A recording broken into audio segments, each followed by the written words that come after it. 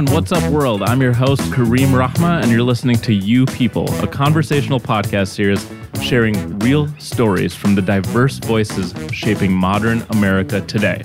We are recording in New York City with Listening Party inside Canal Street Radio. You People is produced by Hyphen Media, an entertainment company focused on telling colorful stories. Please follow us on Instagram at Hyphen Media and at youpeople.podcast. Now, I think we're going to have an unbelievably fun and engaging conversation today. Our guest is Mae Hong, a Korean-American artist, actress, and sometimes sad clown. Mae most recently rapped playing Margot Park on the new Netflix limited series Tales of the City. How are you today, Mae? Good. I like how intensely you're enunciating your words. I have been listening to a number of podcasts, and the best thing you can possibly do is enunciate. Yes. I'm actually often afraid that I'll be criticized for vocal fry. What's vocal fry?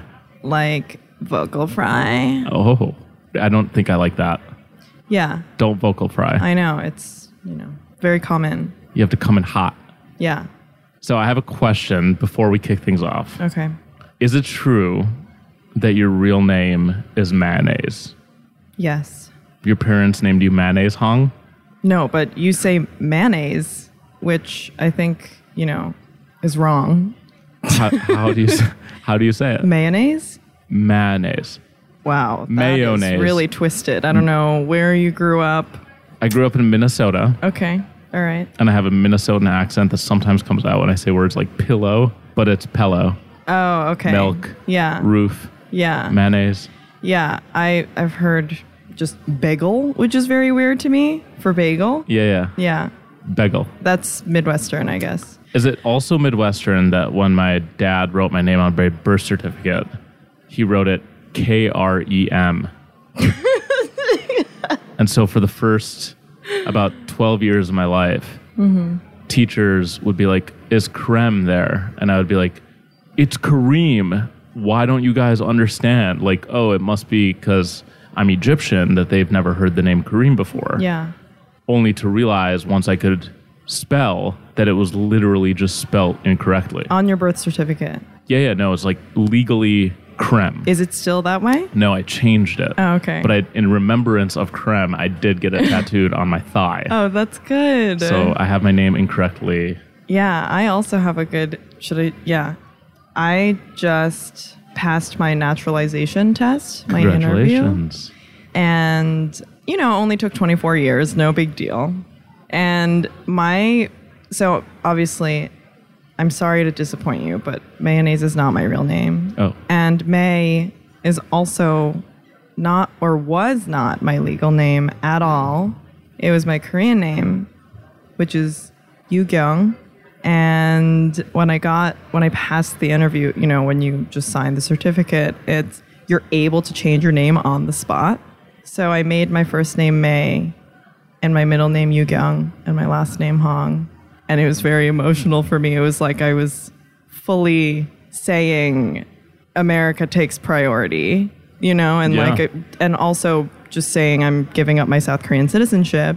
And my swearing in ceremony is August 9th. And That's I'm really amazing. excited. Yeah. That's really amazing. Congratulations. Thank you. That's a great segue to talking about your parents who moved here from South Korea to the United States, I think 26 years ago? In 1995. In 1995, they moved here from South Korea. Yeah, I convinced them to actually, when they were incorporating, I convinced them to make their business name January 1995. Oh. Inc. Because that's the date. Yeah. Love it. Yeah. That's I love thinking of incorporation names like Essential Consultants LLC. Yeah. Things that are meaningless. Yeah. But this is obviously extremely meaningful. Yeah. And when you say incorporate, do they have a business? They have a dry cleaners. Oh, that's cool. Maybe it's not incorporated. I don't know the actual. It's not an LLC though. Right. And they're in New York City. So the cleaners is actually in Muncie, New York, but they moved to Jersey 3 years ago from Flushing. Cool. And the whole town is super Hasidic. And there's a bus, if I'm sure you've noticed Munsey Trails in South Williamsburg. There's one that goes straight from South Williamsburg to Munsey. And I live in South Williamsburg, so my dad actually told me to take the bus and visit them once. And I was waiting. I was the only non-Hasidic person, obviously, waiting. And the bus rolled in, and it's just curtain all the way down. Did you take it? No. No, I couldn't do it. I just couldn't do it. And apparently it's not just like the gender separation, it's because they breastfeed. Oh. So, no titties on the bus. But you weren't breastfeeding? No, I've never been pregnant. Cool. So your parents. Yeah. Tell me about them. Tell me about your dad. I'm not speaking to him right now. Ooh. Which is, it happens. It happens when, I think it is part of the immigrant experience. We just get into like blowout fights, and then it's so dramatic because or I don't know if this is like, obviously not the dynamic in every family, but wow, really just diving right into that. I think my mom like tried not to have fights with my dad. And so whenever there is a fight, he thinks it's like the end of the world instead of it being a conversation that could be productive. So he'll be like, all right, whatever. Maybe I'll talk to you in a year or two. It's like, excuse. And we've had like 6-month breaks where we just don't talk, and then just kind of, I don't know, out of some like family obligation, just have to like get back together. And when you get back together, is it like nothing ever changed, or do you guys have a reckoning? It's like a step in the right direction, but there isn't like a there hasn't been a conversation. Really need one this time. It was like the first time I yelled at him. Ooh. Yeah. And is that once you got your citizenship? Oh, no. Did it change the dynamic? I know. It's interesting. Maybe I was thinking about that, and I don't know. And you were like, I'm my own person. I've been like inching forward to, I don't know. The language barrier is hard because it's always my responsibility to be better at Korean, and it's not their responsibility to be better at English for us to have a closer relationship. So I don't know. So then I'm like, I should be spending time getting better at it. I'm pretty good. It's my first language. We moved here when I was 6, and it's just that, it's always my responsibility. Right. And that is a burden. And then they wish they could be better, but they don't have the time because they both still work labor jobs. Right. So I'm not going to, make them do it. A lot of guilt. Right. In general. That's interesting that you say that.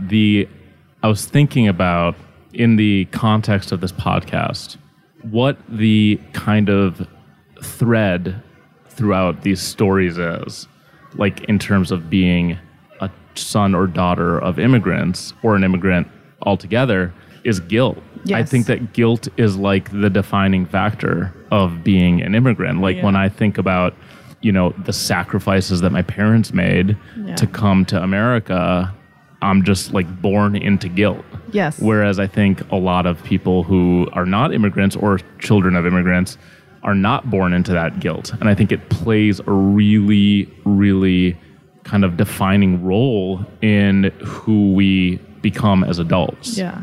So that's really interesting that you say that. So your childhood then, what you remember of it in South Korea, was there a whiplash when you moved to New York City, or did you find it what was your childhood like?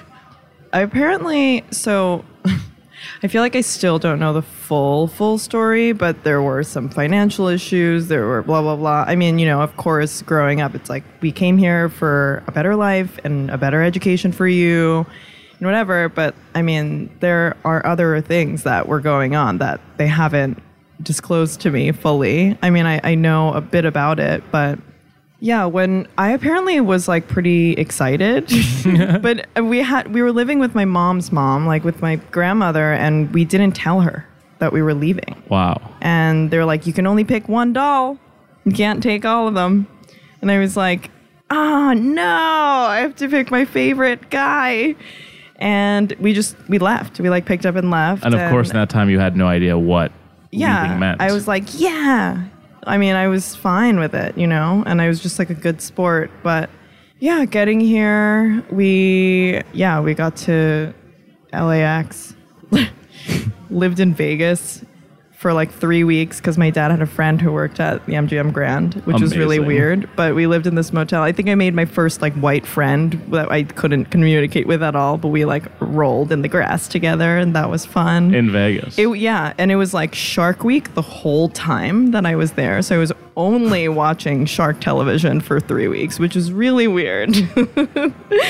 And then we moved to New York, and I've been here since. But I definitely had... I mean, I also didn't understand why no one could say my name. Because the night before the first day of first grade, which they had to fight to get me into, they wanted to place me in kindergarten, but they were like, no, we're going to get her into first grade. Because they're Asian Because it was parents. like, yeah, exactly. Because it was like midway through the year, and they were like, we got to push her, get her in there, which I'm glad they did. But it was also, so no one could pronounce my name. But yeah, the night before the first day of first grade, my mom was like, you need an American name. And I was like, why? She's like, just, and she was looking through her English-Korean dictionary from like the 50s, like a really old copy. And she found May, and it was like, Queen of the Months, like a woman's name. And then 5th month of the year. And she's like, wow, this is so beautiful. I was like, I don't understand what's wrong with my name. What's wrong with Yugyung, And then I went to school, and I was enrolled as that. I mean, and no one could pronounce it. It's like, God fucking damn it. So I think by day 2, I told my first Korean friend, Sarah Lee, shout out to Sarah Lee, wherever she is. I asked her to tell my teacher that my name was May, and I could like see the relief just wash over my teacher, even at that age, just knowing like, my existence is like an inconvenience, you know? And so, yeah, even like trying to say my name is like troublesome or like... And you had to contract Sarah Lee. Exactly. Because you literally could not speak English. She still hasn't sent me an invoice. So you had to find the only other Korean. Yeah, she was my first best friend. Because she could speak the same language as you, I presume that's the reason. Yeah. And... Number 1, it is nice that there was another Korean person at the school. Yeah. Number 2, it's nice that she would do that favor for you. Yeah. And you would find such relief, but also have this first realization that you're going to have to make concessions. Yes, totally. To fit in. Yeah. And then Sarah Lee was, letting me copy off of her at first. That's like how I was learning. Wow. And then one day she finally did like the hand barricade, where you like cover your paper, and it's like, stop copying me. And I freaked out. I like didn't know what to do. I was like, I'm fucked. I don't know how to, I knew the alphabet. And like, I remember my dad like hovering over me, making me do like the homework and sort of being like, do it right. Like, I remember it being like a traumatic experience.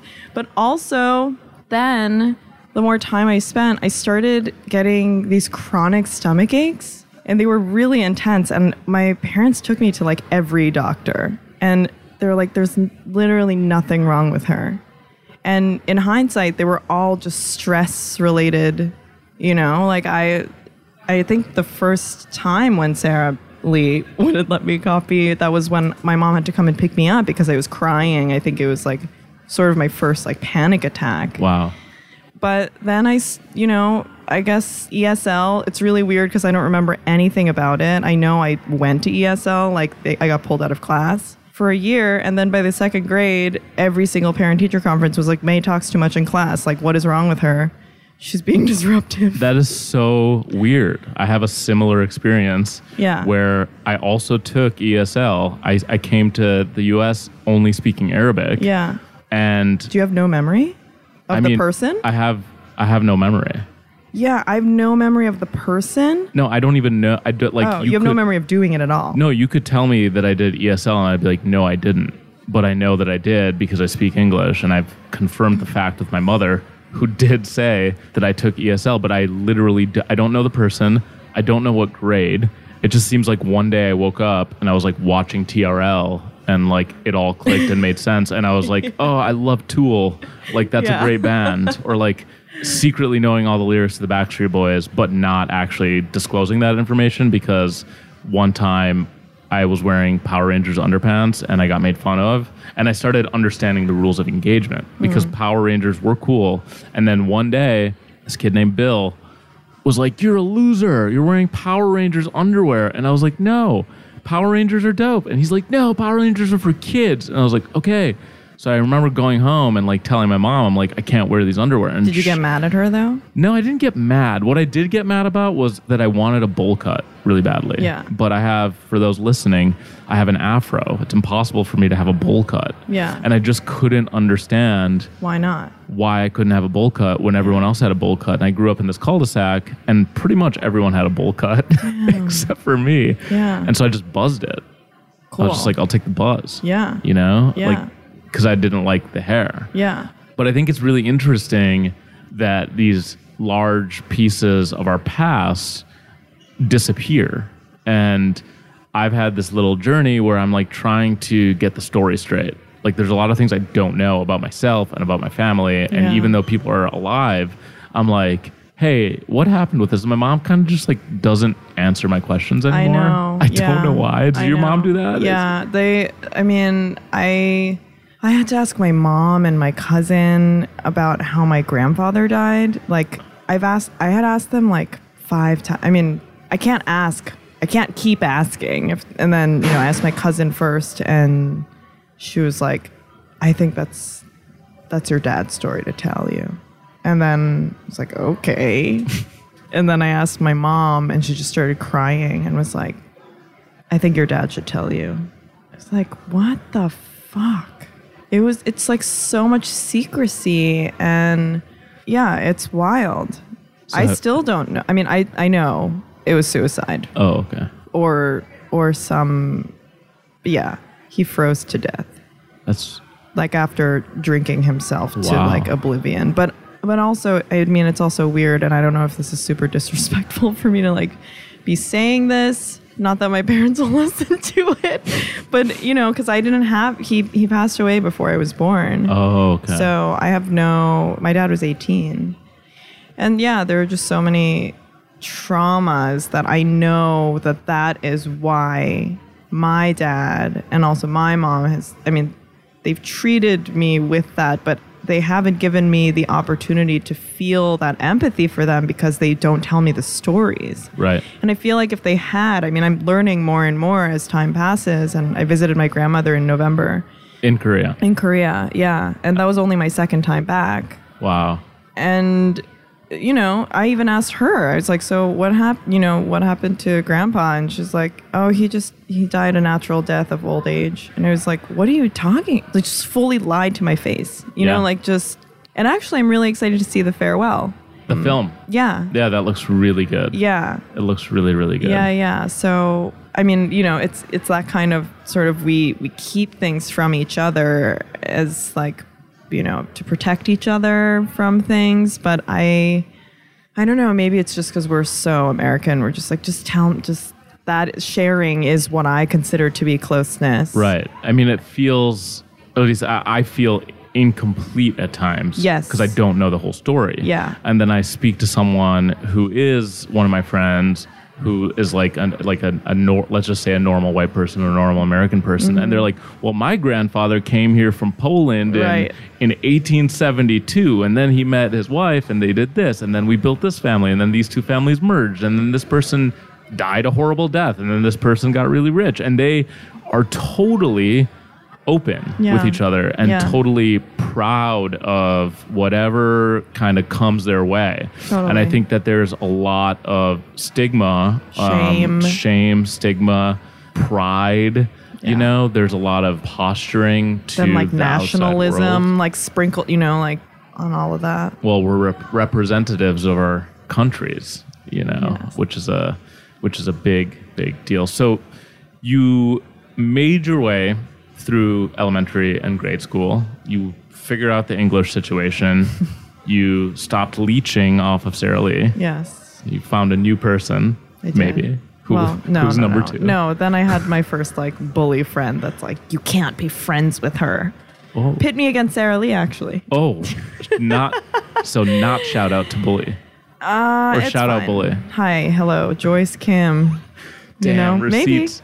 receipts on you people. She's wow. Are you friends with her on Facebook? Oh my God, maybe. I don't know. I hope she doesn't listen to this. She's probably not a bully anymore. She's probably she's super definitely well-adjusted, yeah, nice person. I think so. She probably like does Pilates and has a really nice life. Yeah. So Joyce was kind of your second beacon, maybe. And you made it through. Was high school easier or was it harder? Did you start coming into? We read this quote in our research about kind of your dad when he freaked out the first time he saw you wearing black nail polish when you were 13. So the quote is, "My dad freaked out the first time he saw me wearing black nail polish when I was 13. I think that was just his fear that I was becoming a freak. Surprise, too late. I'm here wearing a full clown face on the regular." So first, I want to talk about that phase of black nail polish. Yes. And then we should talk about the clown thing. I'm into clowns. Yeah. Okay, cool. Yeah, I just found out that my partner is not into clowns after many years of just doing this clown face. And how'd you find out? He was like, I don't like it. And I was like, why didn't you tell me? He's like, not I don't for know. clown culture. Yeah, he's not really into it and was afraid of them growing up. So I didn't know I was triggering him so often. So he's been living with a person who Yes. puts on clown face and he hasn't said anything about it. But Probably because he's just too scared. Oh. Maybe. I don't know. Did he show any signs of fear? No, he would just look at me. I mean, Halloween, he'd look at me and be like, I don't like that. And so dad was also freaked out by the black nail polish, equally freaked out. I mean, I think junior high school was fine. But in Queens, it's like, I don't know, for some reason, my average was fine in the 7th grade, but for whatever reason, in the 8th grade, I got put into like the bad kid class and they were cool. And I think that was my first like real feeling of like bullying. But thankfully, you can opt to have like junior high school 7th and 8th grade and then go into high school freshman year or stay another year. But so then I auditioned or, had a portfolio, which is hilarious to think of like a 12-year-old making a body of work.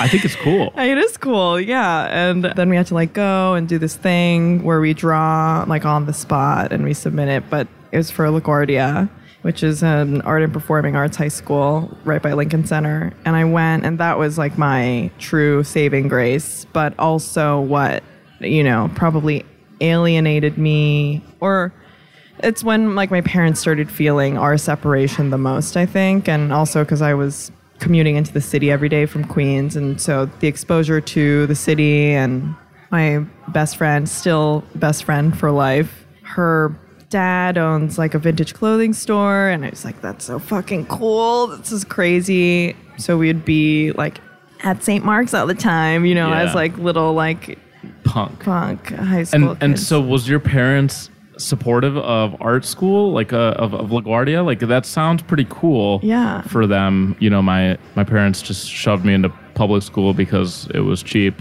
or that free. It's public school. Yeah. Okay, so that's great. Yeah. And there was no pressure to pursue a career in the sciences or engineering or lawyership. Yeah. So that's like what's weird about them is that they were. So my dad was really into theater when he was in his early 20s. So that's his like, forgotten passion, I guess.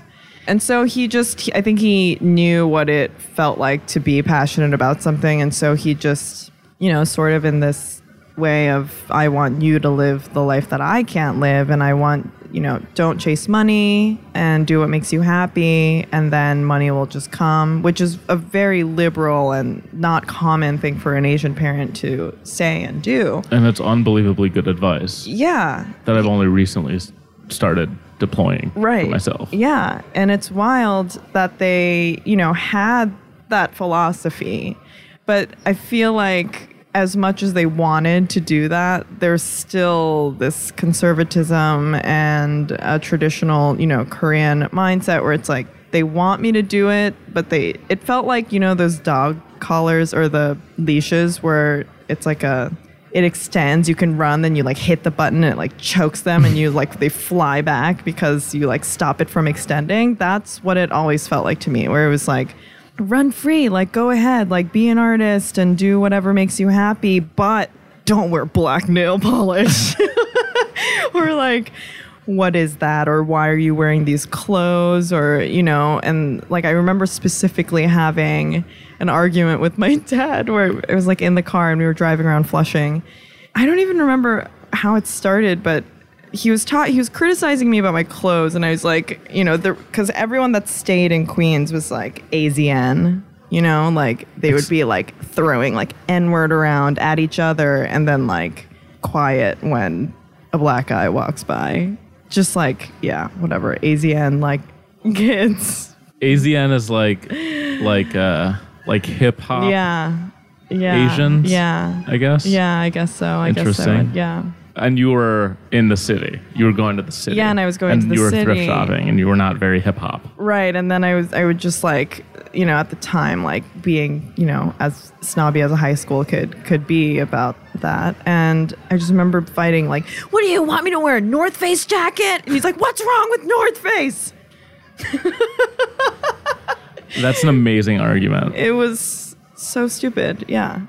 And so you were going into the city every day, going to art school, feeling presumably at home in art school and amongst your peers. Yeah. And then going back to your real home in Queens, which started probably to feel a little more foreign as you were coming into yourself. Right. That's like, I think, a very common, typical thing. For me, it happened in college when I was just like, my father and I used to make kind of everything was, we had like a business relationship, even though I was his son. He was like treated me like a man since I was like 11. That's cool. Yeah, it was like it was like everything was negotiated. So it was like, if you want to go out with your friends on Saturday night, you must mow the lawn. And I'm like, fair, I'll mow the lawn, but I want to go out Saturday and Tuesday. Wow. And it was like always negotiating like that. And then so we eventually negotiated to, if I got into college and went to college, that I could do whatever I wanted and that there would be no more negotiations. Like I could just have, like for him, that was like he had done his job in raising me and that I was free to do as I please. So when I turned 18 and went to college, I pretty much just didn't come back ever. Yeah. Like I would come home on Sunday from like 2 p.m. to 6 p.m. and that was it. Yeah. And I did everything on my own. So what happened for you after high school when you decided to continue your art education? Yeah, I mean, I got into a couple schools and I remember being like, oh, well, they gave me money and maybe I should go there. And then there was this whole legal situation too, because basically when we came here on a tourist visa and we let it expire. And so when we applied to get our green cards, it was processing, and then the sponsor, my parents' sponsor, who was their employer at the time, changed their business name midway through, which then just like completely fucked everything up. And so it got denied, reapplied. It was after 9/11. Just got harder. That's why it took so long, and I got my green card in 2013. Wow. All this to say that I was not eligible for any financial aid, any scholarships, because I was just in this weird limbo legal status where it was like I'm legally allowed to be here, but I can't leave the country, but I'm still considered an international student. So I couldn't apply for like FAFSA or whatever. Right. And then when I applied to go, I eventually, these other schools did offer me money, but my parents just being like, you have to go to the best school. Like, I don't care what. Like, you got into RISD, go to RISD. Mm-hmm. It's like, okay. And then RISD called me, or they sent me a letter being like, we need your TOEFL score, which is the English as a second language test. And I called the admissions office and I was like, hey, this is me, and I'm talking to you right now. And I'm not going to take the test, and I'm not going to send you the score. Wow. And they were like, all right, sounds legit. They just accepted it. They accepted it. That's great. But it's crazy that technically I was considered an international student, so it's like forever following me that like, okay, you're neither here nor there. Right.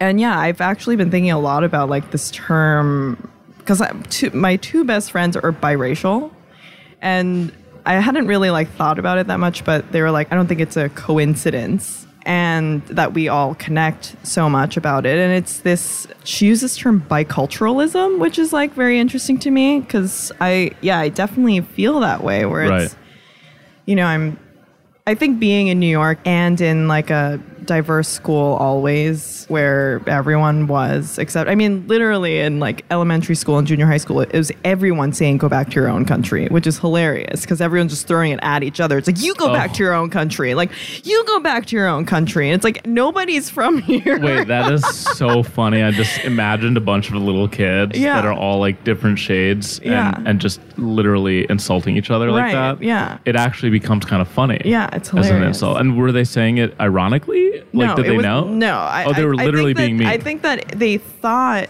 I mean, it always felt like the meanest thing you could say. Right.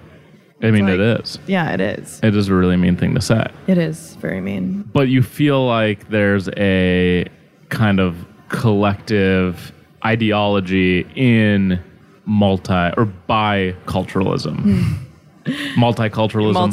Biculturalism. Multi-potentialite. I heard this term the other day. Wow. But that one is less to do with your ethnicity or where you grew up and more to do with what you aspire to do for a living. There are people who are, you know, I'm a musician, I'm an actor, I'm a doctor, I'm a lawyer. Yeah. And then there are people that are like, I'm actually all these things. Yeah. And there's like the doctor who has a web series and is a comedian. And the term that this woman coined, I saw it on a TED Talk, was a multi-potentialite. And I kind of really related with that. Yeah. And I was like, I am a multi-potentialite. For sure. I can't just be a thing. Yeah. I'm like a bunch of things jammed together. Yeah. And some of those things don't make any sense.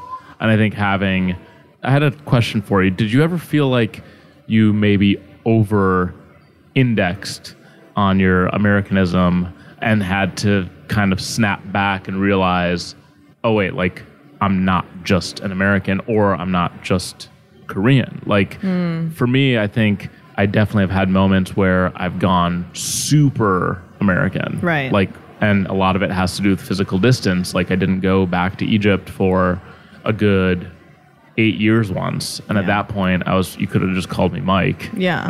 I was just like full on Mike. You know, I was just like, I had the bowl cut. Yeah. Not physically, but metaphysically, metaphorically, I had the bowl cut. Yeah. And it took going back to Cairo to be like, oh shit, like I am so, like all these people look like me. Yeah. I'm not a fish out of, I'm like, I feel really normal, even though I'm still.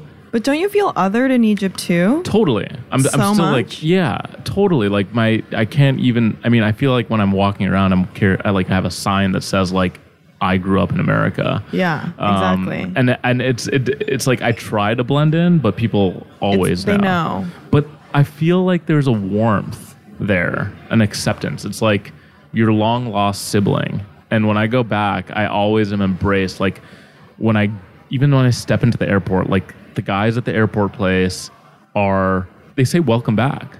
And I always find that that's a warm welcome to a place that I haven't been for so long, you know? And it has this effect where I just feel like I'm just another one of the people living there, even though I'm obviously not. So there's this otherness, definitely. And that's like the thing is like you feel other in both places. Yeah. I think I prefer the othering here, weirdly. Elaborate. It just feels weird to be part of the majority, first of all. That's like, I'm like, whoa, you know, that's like always a trip where you're like, everyone's Korean, which obviously, but then they just, I mean, maybe it's because Korea is so homogenous, like, the culture where everyone there's a lot of group sheeple or like, you know, everyone has sort of like the same makeup on, and if you're not wearing whatever's popular on your face, like makeup wise, they just know right away. And it's not that I feel hostility or anything. It just, I think I feel more stared at there. Also because of my height, where I'm like, oh, I'm much taller than a lot of people here. Whereas here, it's like, I don't know. At least, because I don't know how to curse in Korean. Like, I know how to, but it's very awkward to me because it's not like my language like capped at like me coming here. I mean, I was very good at Korean for my age at the time, but you know, it's not like I was learning how to curse by 6 years old. So at least here, if someone's like, you know, being shitty to me, I can be like, oh, go fuck yourself. You know, like I can't do that in Korean. Right. And so, yeah, I feel not whole there. So I think the scary thing that I've been feeling lately is that the closer I feel to being myself, the further I feel from my parents, which is really, really tragic.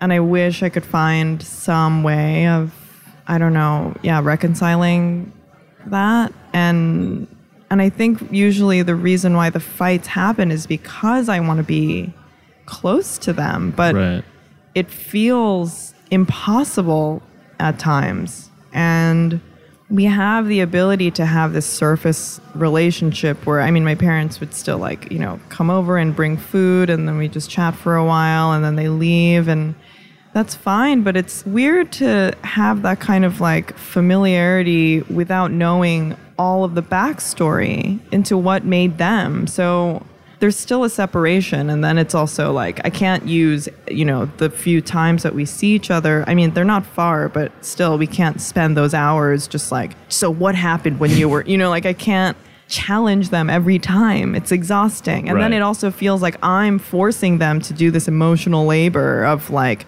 rehashing their past when they're just like, it's our one day off. Can we just chill?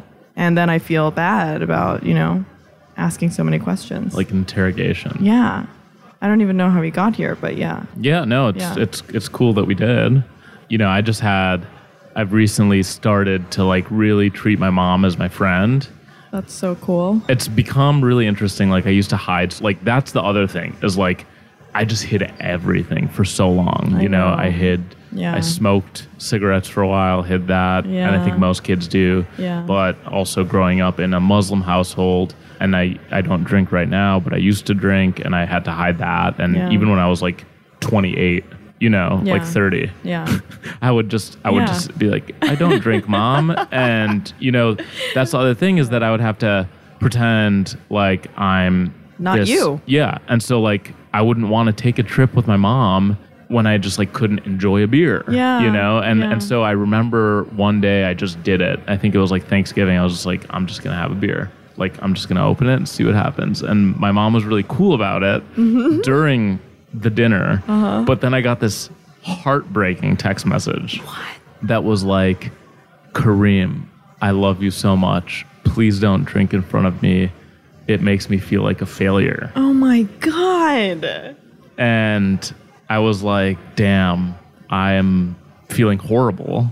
And at that point, I kind of decided that there are concessions and that out of respect for her feelings that I wouldn't drink around her, you know? And then naturally I just stopped drinking anyways. But this idea of like having to negotiate, it's always a negotiation, I feel, because you can't be fully yourself and you can't be fully what they want you to be. So you have to like be a version that is palatable.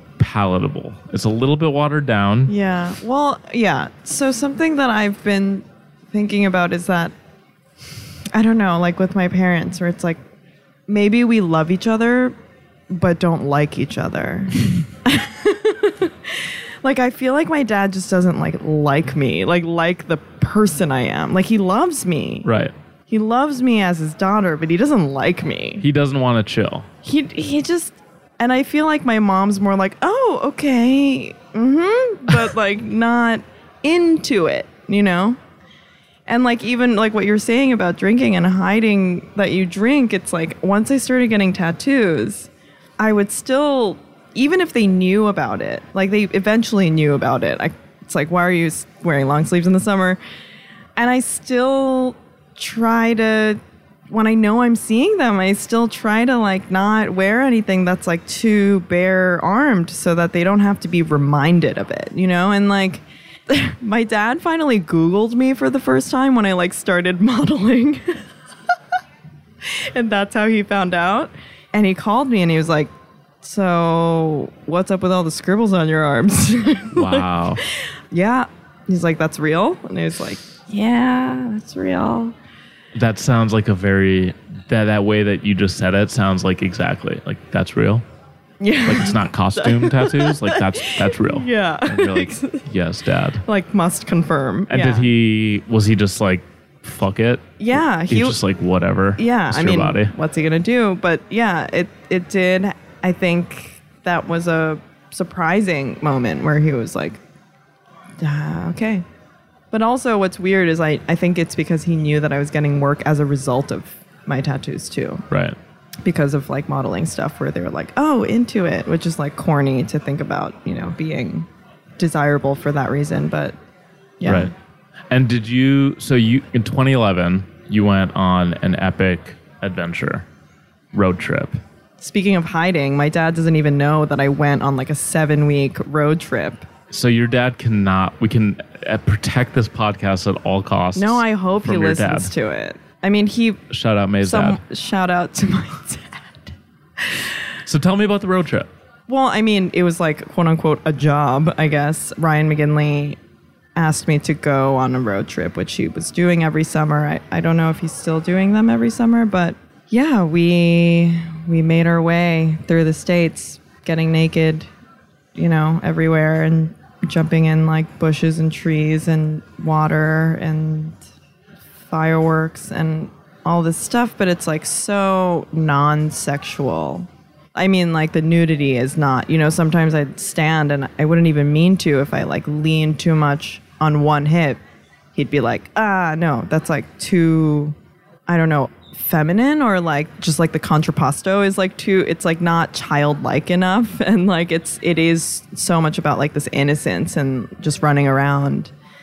And yeah, it was like a 7-week long mushroom trip, you know, but there were no drugs or drinking. Like it was really like straight to business. Like we were just doing that, but it was so amazing. I think it was the first time that I really came into my body and felt like comfortable being exposed like that and knowing that it was safe and not feeling that kind of shame or, yeah, I don't know. It was really, really cool. And was that in college or post-college? Right after college. And I was like ready to quit my photo assisting job for that. I was like, Craig, my boss's name, Craig, I will find you a replacement for when I'm gone, but like I totally understand if you need to fire me for this, but I have to go. And he was like, okay. And I like found someone else. And how did the, I guess, invite process work? Were you cast or did he just kind of see you and was like, this is perfect? I saw him at a party. I was like dancing at a party and he asked me to come in for like a studio portrait. And then after that, he asked me to go on the trip.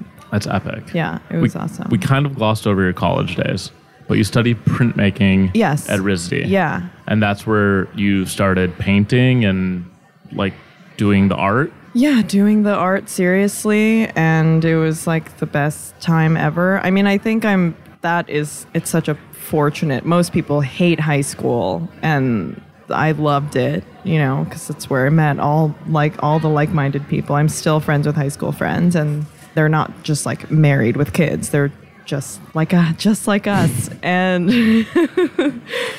and college was much of the same. And I thought that when I went, I was like, oh yeah, industrial design. Like that's what I'm going to do. Or like, I don't know, something.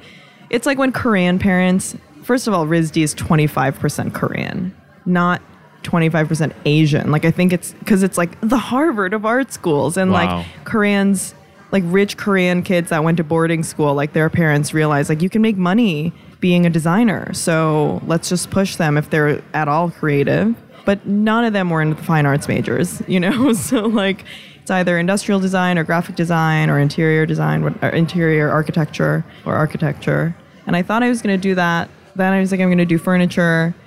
And I don't know. It felt wrong. I went into like film and video for like a little bit for a semester and it felt really wrong.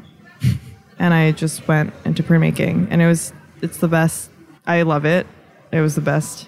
And I got really serious about making work, and that dialogue is so valuable. And, you know, then you graduate, you're like, oh yeah, No one cares. Right. Like, but I'm finally making work again. It's been like 2 or 3 years now that I've been making work consistently, and I couldn't do it. I graduated in 2010. Yeah. Didn't start making work until like 2017. And why do you think that is? Because I was just too depressed. I think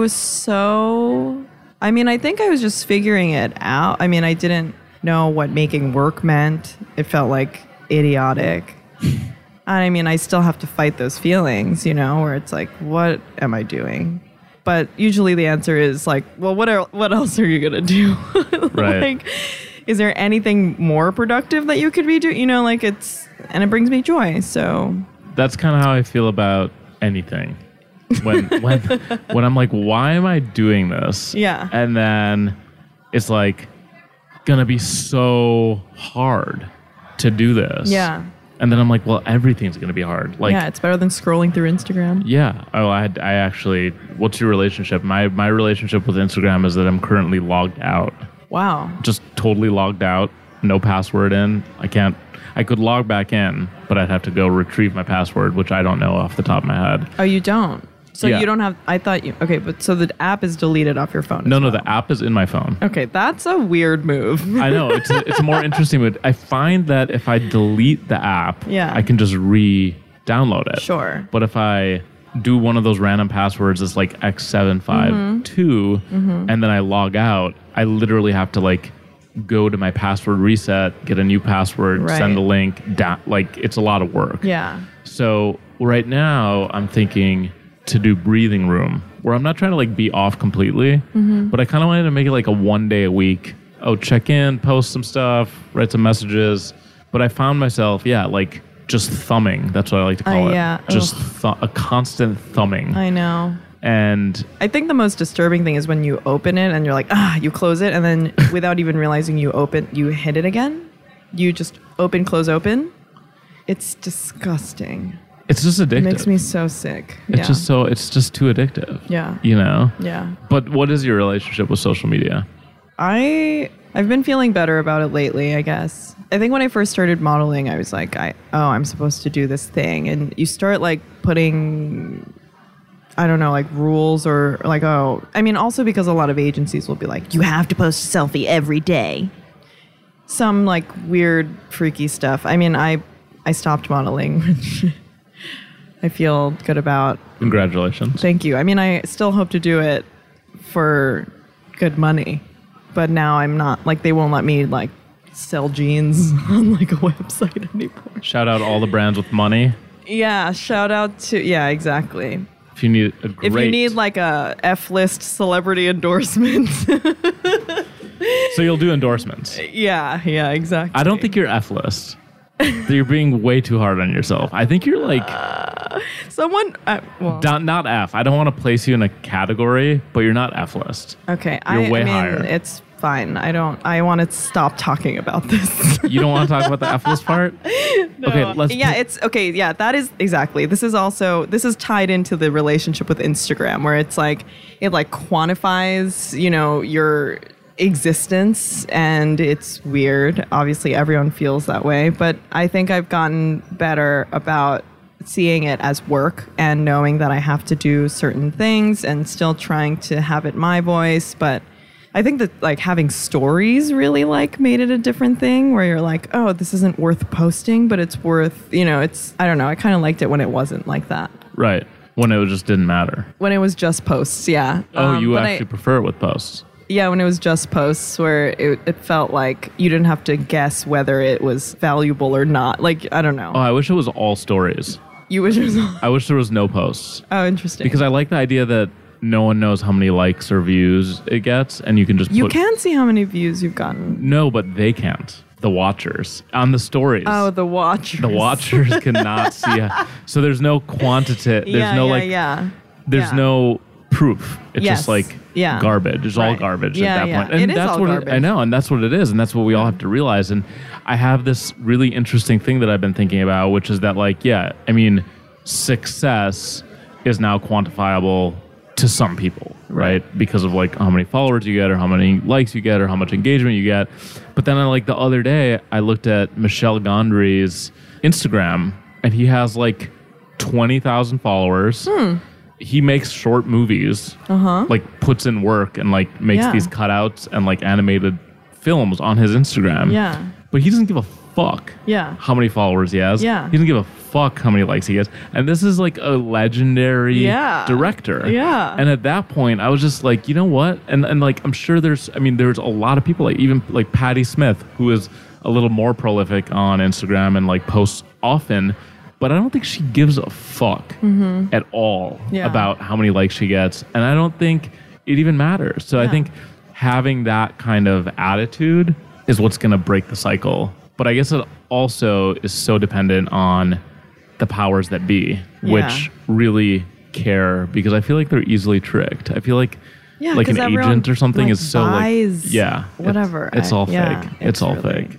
Scary. So you mentioned that you have learned a lot in the past 3 years. Yes. And you attribute a lot of that learning to therapy. Yes. What is going on? What is going on with your brain? What is going on? What have you learned? That sounds exciting. Yeah. Well, I had so much, culturally, it's not something probably that you grew up with. I did not grow up with any focus on mental health at all. And I feel like, I still romanticize like hard work, I think. And I think that there's this weird Korean philosophy of like, it has to be hard and it has to suck for it to, and then you like, then it's valuable what you get out of it. And like, I have a hard time with that where I'm like, wait, I'm like suspicious if something is easy or feels like I didn't have to work that hard for it, or if it wasn't like a major struggle. But I guess I just realized like, oh, I'm depressed. I'm fully depressed and anxious. I'm constantly, anytime I'm like running into a problem where I'm like, okay, well, what do I do with this? Then, the answer at the end would be like, oh, well, I might as well just kill myself then because I can't do this. It was always like the go-to. And I was so self-defeating, and I finally decided to go. And then I started taking medication, which it took me like a year to even accept that I was still doing it, like having to talk about it and being like, well, do I really need, but then I realized how, and I do see it as like, I don't know, it's like the cast that you get when you have a broken bone, and then like talk therapy is like the physical therapy, you need a little structure or like some baseline or stability to even have the talk therapy be effective if you're still spiraling in the same ways. I don't know. So it is still helping me greatly. And I do attribute all of the success that I've had in any area of my life and being able to make work again, Right. without just like being like, this is pointless. I'd be like, this is pointless. I should just kill myself. It's not funny. It really got to a really bad point. And I decided I had to take it seriously. So yeah, everyone, I'm like the annoying friend that's like, but are you going to therapy? And I can't believe, and then I'm like, a lot of the therapy when I first started was like, I don't know, what am I, white? What am I, a white person now? Going to therapy? Like that, it's like crazy to be like, this is privilege, this is like 100%. This is luxurious. This is indulgent, when it's like, that is the work. It's the work. And I think that, it's like, we're all so into like self-care, and we're like, rosé all day, take a bath, face mask. Like, that's not necessarily self-love. I feel like that's what I've been trying to do, is understand what's the difference between self-care and self-indulgence. Right. And self-love isn't just doing those things. That's a Band-Aid, and yeah, you have a shitty day. Of course, I also love a bath and a face mask, but I think putting in the work is really important. And to be good to everyone that you love and to the world, you also just need to know how you're triggered and why you do the things you do. And I don't know, just learning more about myself has been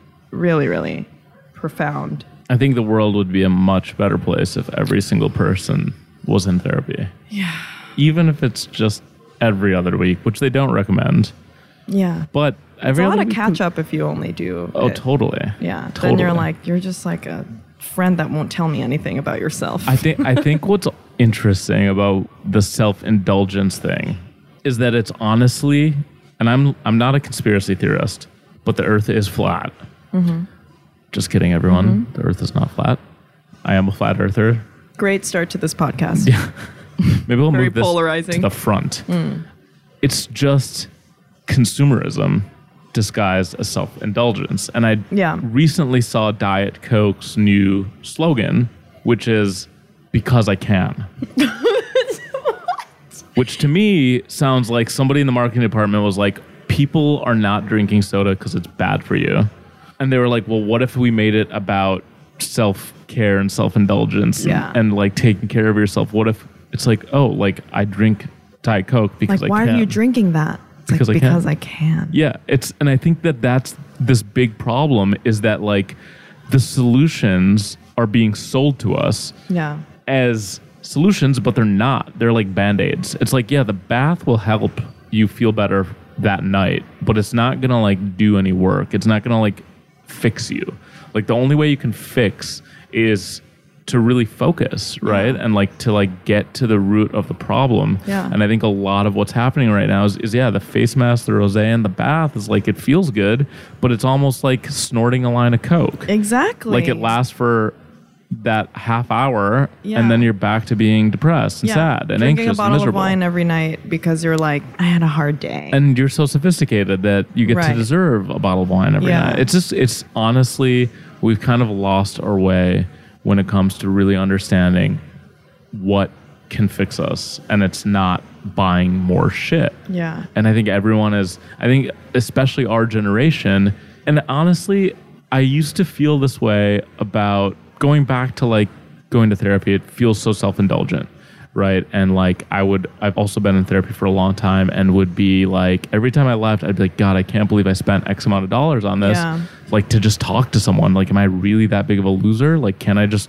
talk to myself? Can I Yeah. talk to a friend? Like, Yeah. and then I would do the math Yeah. and be like, okay, so each month I spend, let's just call it $400, and be like, wow, $400 a month could like help XYZ other person or this person or that Yeah. person. Yeah. And it got to the point where I was honestly gonna quit because like I'm like, who do I think I am? Yeah. Like, why do I deserve this? Like my dad never had therapy, my mom never had therapy. Major guilt. Yeah, major guilt. And I stuck through it and I kept going and honestly feel about 100 times better than I did 5 years ago. Yeah. So I think that there's something effective about it. I think people who don't go will have a lot to learn. And I'm totally off track now. No, it's really important to me.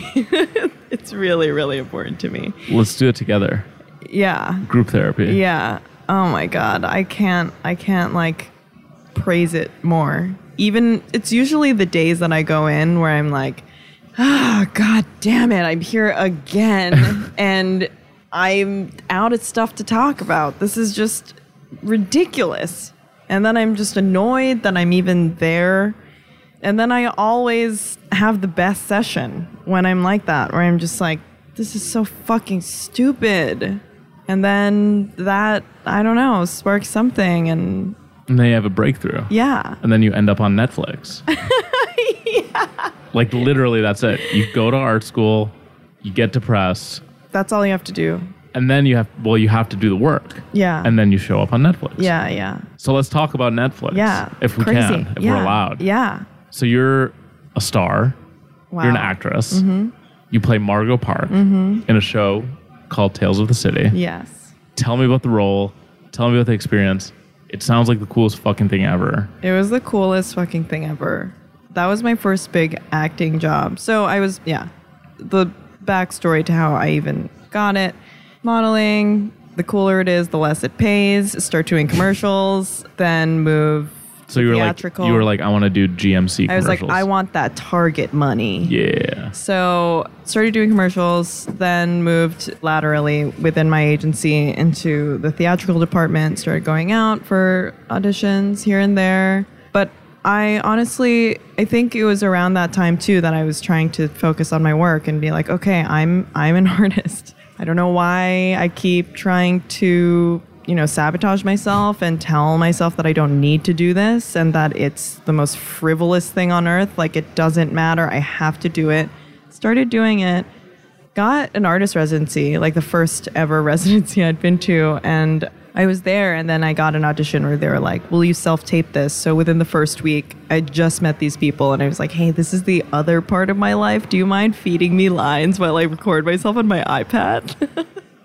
So did it, and then went back a couple days earlier for my residency to go to the callback. And it was just so crazy because I spent all month just painting and barely talking to anyone. And then I was like in front of Laura Linney and Alan Poole and Lauren Morelli, the showrunner. And I was like, this is insane. And I really, truly do believe that if you're doing the right thing, the universe will grant you the other good things. Like it really, and even if it means that because I'm making work, I'm less anxious and therefore do better in my auditions because I'm not, thirst is a disease. They can smell it on you when you want it so bad. And so if you're doing other things that you care about, I don't know, it all sort of like falls into place. So got the show, started shooting in July of last year, wrapped in November, end of November. It was supposed to be based in San Francisco, or it is based in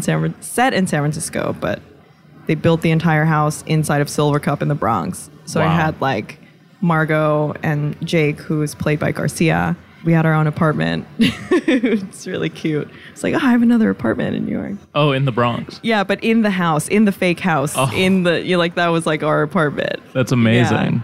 Yeah, but the show is Tales of the City. It's based on a series of books by Armistead Maupin, and it used to be a daily column in the Chronicle, and then it was serialized, turned into books. First miniseries with Laura Linney and Olympia Dukakis and Paul Gross and Barbara Garrick. Those are the original characters that came back for the revival. Olympia Dukakis is it plays Anna Madrigal, who is the landlord matriarch of this queer chosen family. And it's about these people's lives, how they love and live. And so that was in 1993, and it was on PBS. And then everyone flipped out because it was the first time that two men had been seen on television together in bed, implying sex or kissing. And, everyone's heads exploded. Wow. And then they dropped it. And in, I think, 99 and 2001, I think seasons 2 and 3 were on Showtime. And so 2019 released new, iteration of it. And we're just the new generation of people living in this house. And so it picks up where it left off, or is it like a remake? No, it does pick up. The timeline, if you actually did the math, makes no sense at all, obviously. But it's present day, and right. It's Laura Linney coming back to San Francisco because she is sort of like the main character that the story revolves around. And so she comes back, and it's like her midlife crisis, and she's coming back to San Francisco where she used to live. And then it's like this new world that she's once again exposed to, a new San Francisco. Yeah.